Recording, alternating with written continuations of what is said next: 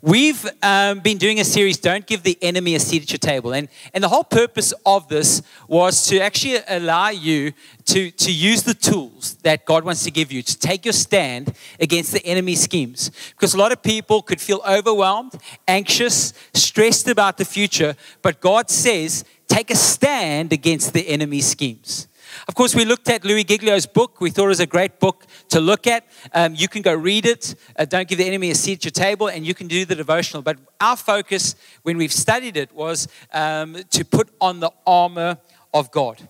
Well, of course, we looked at Psalm 23 in the front end, and we said, the Lord's my shepherd, I have all I need. Of course, we used to, the Lord's my shepherd, I shall not. We said, if you want that verse to ring true in your life, you have to start at the beginning and actually have the Lord be your shepherd, okay? Because if you want to not want, you need to have the Lord as your shepherd. And we saw that He leads us, and even through the valley of the shadow of death, and He prepares a table for us, even in the presence of our enemies. God, why don't you take me out of this war? No, well, I want to show you that I can actually feed you even in a war. I can feed you even in the hardest season. If I can feed you in a hard season, how much more can I take care of you in the good times as well? So God is faithful. But we need to make sure we take our seat and that we actually take time to focus on Jesus. And if we're not actually having quiet times or using our time in traffic to worship God, or if we're not actually taking our seat, what we could do is we could end up giving the enemy a seat at our table. And what the enemy wants to do is lie to you. He wants to get you started on the wrong footing every day. He wants you to live in the defeat that he says he has for you, which is a total lie. He does not want you to be sure-footed about your victory in Christ. And today, I want to speak to you about the path that you and I have to victory, the path that Jesus has for us. So right in the front end, what we need to do, if we're going to live in the victory God has for us, we have to start head first. Okay, if you want to get ahead in life, you have to go head first. You need to be the head boy and head girl of your own life. And you don't let anyone else get your head. You need to make sure that you're actually putting on the helmet of salvation. Whenever you and I put this helmet of salvation on, we're reminding ourselves that Jesus has already paid the price for our sin. That Jesus has already conquered the grave when He rose from the dead. We're reminding ourselves that our victory is in Christ's death. He paid the price for our sins as He shed His blood, and our victory is in Christ's resurrection. My past has been settled. He's paid the price for my sin, and my future awaits. I'm made for heaven. And so my past, I can live differently to my past, and I've got so much to live for in my future. I'm clearly starting from a point of victory. If Satan's lies come into your life, you and I actually are supposed to take authority over those lies. You're supposed to give yourself the best shot by identifying the truth. Our role is not to try to identify lies. Our job is to identify truth. Once you identify truth, you can discern the lie way quicker. But if you become obsessed with lies, you can almost drown in lies. But you and I are here to be flooded by the truth of God. And the way we do that, of course, is we have the truth of God, the truth about our scenario, and we're putting on the helmet of salvation. Of course, when we don't do this, we can live anxious lives, we can be worried, and we can start our days on the wrong foot. But when we start with Christ, we get our minds clear around what Christ has done for us. We start joyfully. I love what Paul says in 1 Corinthians 15 verse 57. He says, but thanks be to God. He says, thanks, that's how he would have said it. That's how it's read. Thanks be to God. Of course, I wrote there, he said, thanks be to God because He gives us the victory through our Lord Jesus Christ. And that's how we need to actually start our day. One of the pathways to victory is we need to start by reminding ourselves what Jesus has done and thanking God that our victory is in his Son. So for us to start this pathway to victory, we must remind ourselves, we are not starting from zero. You and I, we're starting from Jesus. We have to start every day from Jesus. Not from what we've done. We need to start from what he's done. What has he done? Paid the price for my sin. He conquered death. My victory is in Christ. Christ is for me. Who can be against me? If it's just me and Jesus, I'm in the majority. I start my day in Christ. And what we do is we keep reclaiming territory. Satan wants to claim territory in your life. He'd like your head space. He'd like your heart space. You need to make sure on the front end of your day, your head space is settled around what Christ has done. It will allow your heart space to be in a way better space. I find that the way Satan gets us not to live in victory is we become self-focused. And once you become self-focused in life, you'll normally evaluate your day ahead based on what you can do. But once you become Christ-focused, you will know that your day ahead, that nothing is impossible for Christ. So it means there's a great day ahead for you. And even some of the hard things you'll face, compared to the blessings of heaven, they're small fries. And you can get through this. You've got so much to live for. So we need to make sure that life isn't all about us. The 12 spies who went into the promised land after Israel had come out of Egypt. They crossed over the Red Sea. God said to them, I'm giving you all this land. They go out to look at the land that God's given them. They go there and they say this at the back end of seeing the land. They said, we are grasshoppers in their sight. Of course, nobody told them that. They actually came to that conclusion themselves. Why did they come to the conclusion that they were grasshoppers? Because they looked at their ability. They said, my ability compared to these guys, I'm clearly a grasshopper compared to them. 2 of the spies said, let's go. God's given us the land. 2 of them were focused on what God had said. 10 of them were focused on their ability. Satan wants you to focus on what you can do so that it can keep you from living the path that Jesus has for you. And that's one of the things we need to learn. Once we focus on ourselves too much, there's a big chance you're going to give the enemy a seat at your table. He's going to sow doubt. He's going to tell you it's better in some other place. It's going to be better in some other relationship. It's going to be better at some other job. And I'm not saying there is a better plan for you, but he will take your eyes off stewarding what God's given you already. He'll tell you you're never going to make it. This thing that you're facing right now, it's going to take you out. It's the end of you. And he wants to sow this doubt. So what do we do when it comes to coming against these schemes that the enemy has and not letting him have a seat at the table? Well, Ephesians 6 verse 10 tells us, it says, finally, be strong in the Lord and in his mighty power. The first thing I want to point out is it says that we need to be strong in the Lord, not strong in ourselves. Yes, be strong in yourself. Take care of yourself. But the key way to start is to be strong in the Lord and his mighty power. And that's what he has. It says, thank you, Jesus. Put on the full armor of God. So don't only be strong in the Lord, take what he's giving you to fight the battles that you'll face today.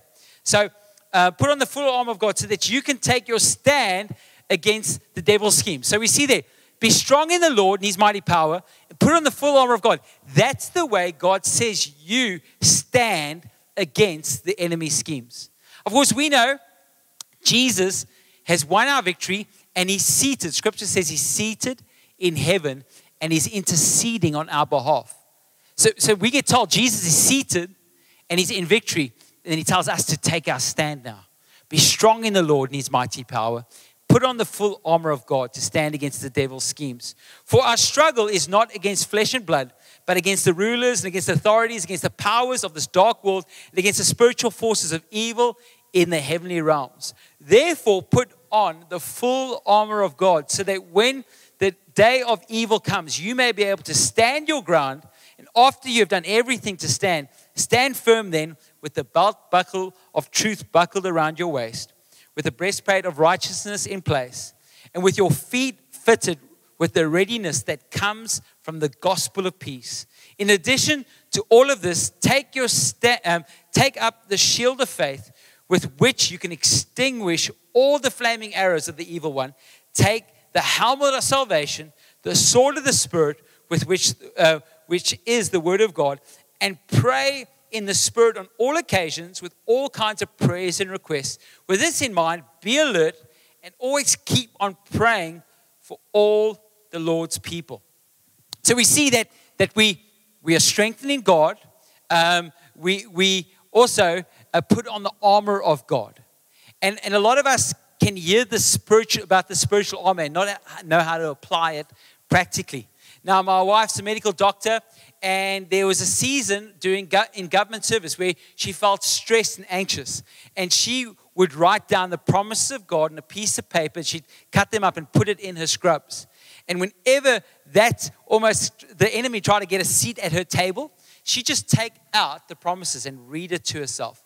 And she just memorized and read it. She pretty much took the sword of the Spirit out, because the Word of God's the sword of the Spirit. She made it practical.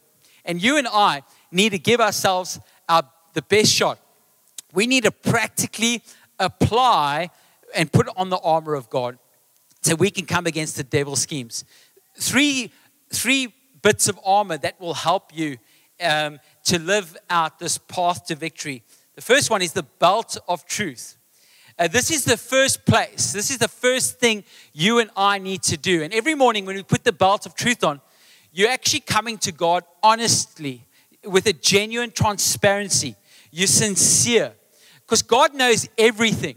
And I encourage you to start every morning personally and tell God everything. Come into the light. Don't live in any shadow, any lie. Come into this place. Get honest, transparent, be real. You're not perfect, but you're walking into the light. You say, I'm walking into your light, God.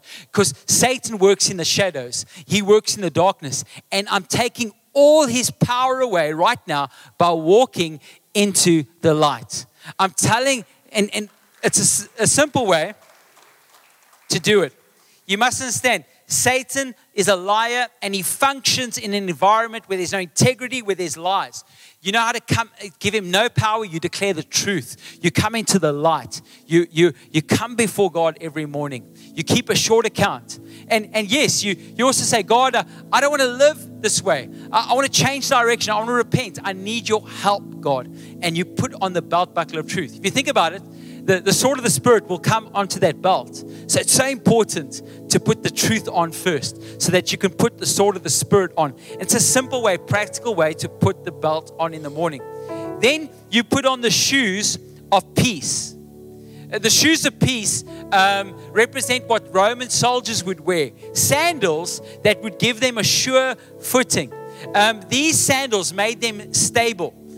When we stand in the shoes of peace, we say, God, thank you that I have peace with you now. Thank you that I'm not at war with you. Jesus has paid the price for my sin, and I'm at peace with God. And I'm sure about my position. I'm stable in this position. My victory has been secured. I'm not unsure about my future. And I'm not going to step into my day unsure about what's ahead. I know heaven awaits. I know my victory's in Christ. I know that I can serve God today. I'm sure about my victory, God. And you stabilize yourself. It's a practical way. And peace isn't a phenomenal gift. Any married couple out there, the husbands out there, you have a fight with your wife, you are praying for peace. Come on, like, you know what I mean? You know what I mean? No peace, you're looking, as soon as peace comes, oh, thank you, Jesus, for that peace. Because life is uncomfortable where there's no peace. It is. You and I were designed to live in peace with God and with man. And once you start your day in peace, you'll find you make peace way easier. You'll bring peace. But if you don't start your day in peace, you're going to struggle to bring peace into situations. If you start your day striving, if you start your day unstable, unsure, you might have a lot of fruit that's unstable and unsure. But you start your day in peace. You settle your feet in the gospel of peace, that God's paid the price for your sin, and you'll carry peace into your workplace, into your situation. It's like the shoes almost speak about direction. You're directing your life now in peace. And then the breastplate of righteousness. Once you've actually repented, you said, God, I'm sorry for my sins. You're putting on this breastplate that's covering your heart. You're saying that I'm forgiven. I've got a clear conscience now. I know I'm not perfect, but Jesus is my perfect Savior. I've come into the light, and He's guarding my heart. In the past, I had pain. I had hurt. I had unforgiveness. I had bitterness. And I did my life from a point of sadness, bitterness, unforgiveness. But now I'm forgiven. I'm not only forgiven, because of Christ, I'm a new creation. It's just as if I'd never sinned. And I don't react from my past. I respond from who I am in Christ now. I'm a carrier of peace. I'm somebody who can forgive others. I'm no longer a victim. I'm a victor in Christ. I have peace, and Christ has got my future. Other people don't determine my future. Christ has settled my present, and He determines my future. I have the breastplate of righteousness. You start your day. I'm going to give you a path to victory. You can screenshot this. I'm going to ask our team to put it on our social media. And I want to encourage you, for the next few weeks, try 50 weeks. You do this confession, one confession a day, over 7 days. You just continue it, and you start your day out right. Okay. And here it is, Monday. My God knows my name. Of course, Isaiah 41 verse 3 says, fear not, for I've redeemed you. I've called you by your name. You are mine.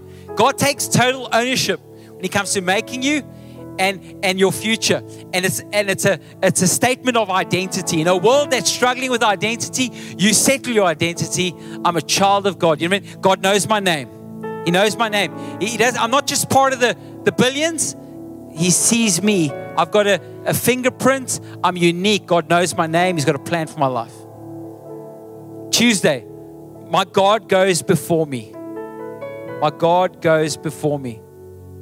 Of course, the scripture says, and the Lord, He is the one who goes before you. He'll be with you. He'll not leave you nor forsake you. Do not fear nor be dismayed. And you've got nothing to fear today. You're starting your day. You're going to have meetings. God's going before you. Your child's going to go to school. God's gone before your child in school. Your spouse is about to travel along the road. God's gone before your spouse. God's gone before you. God's gone before you. And God's gone before this nation. You can even remind yourself, God's gone before come on, there's something, a blessing for this nation. The devil will try to lie to you about the future of the nation. No, God's gone before us. God is for us. God's gone before you. You remind yourself. Wednesday, I can do all things through Christ who strengthens me. Remember I said, Satan wants you to think about your strength. But the Bible teaches us to focus on Christ's strength. And you declare it. I can do all things through Christ who strengthens me. And you settle that. Thursday, my present sufferings pale in comparison to the future glory that God has stored up for me in my life. The reason this is important, it gets you focused on heaven. You were made for heaven. You're more spiritual than you're physical. You will live spiritually forever in heaven. This is a temporary life on earth.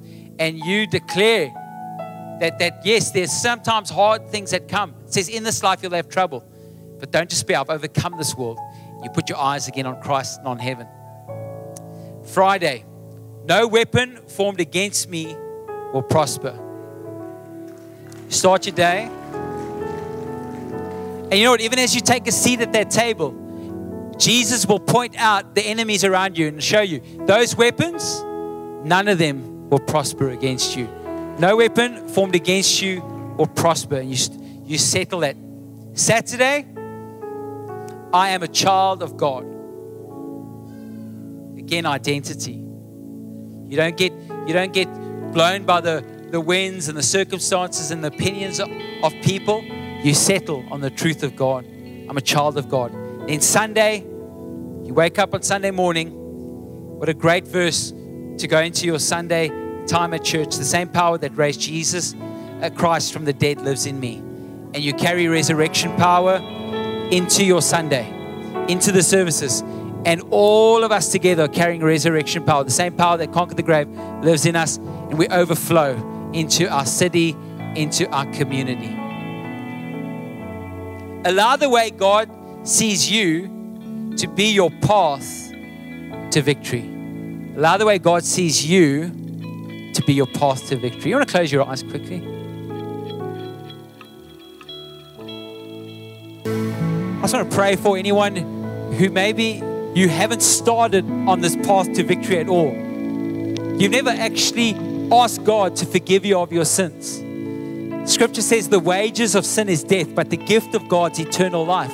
How do we receive that gift? Because that's the only way you can get it. You can't earn it, but you can receive it. We posture our heart. We acknowledge that we need God.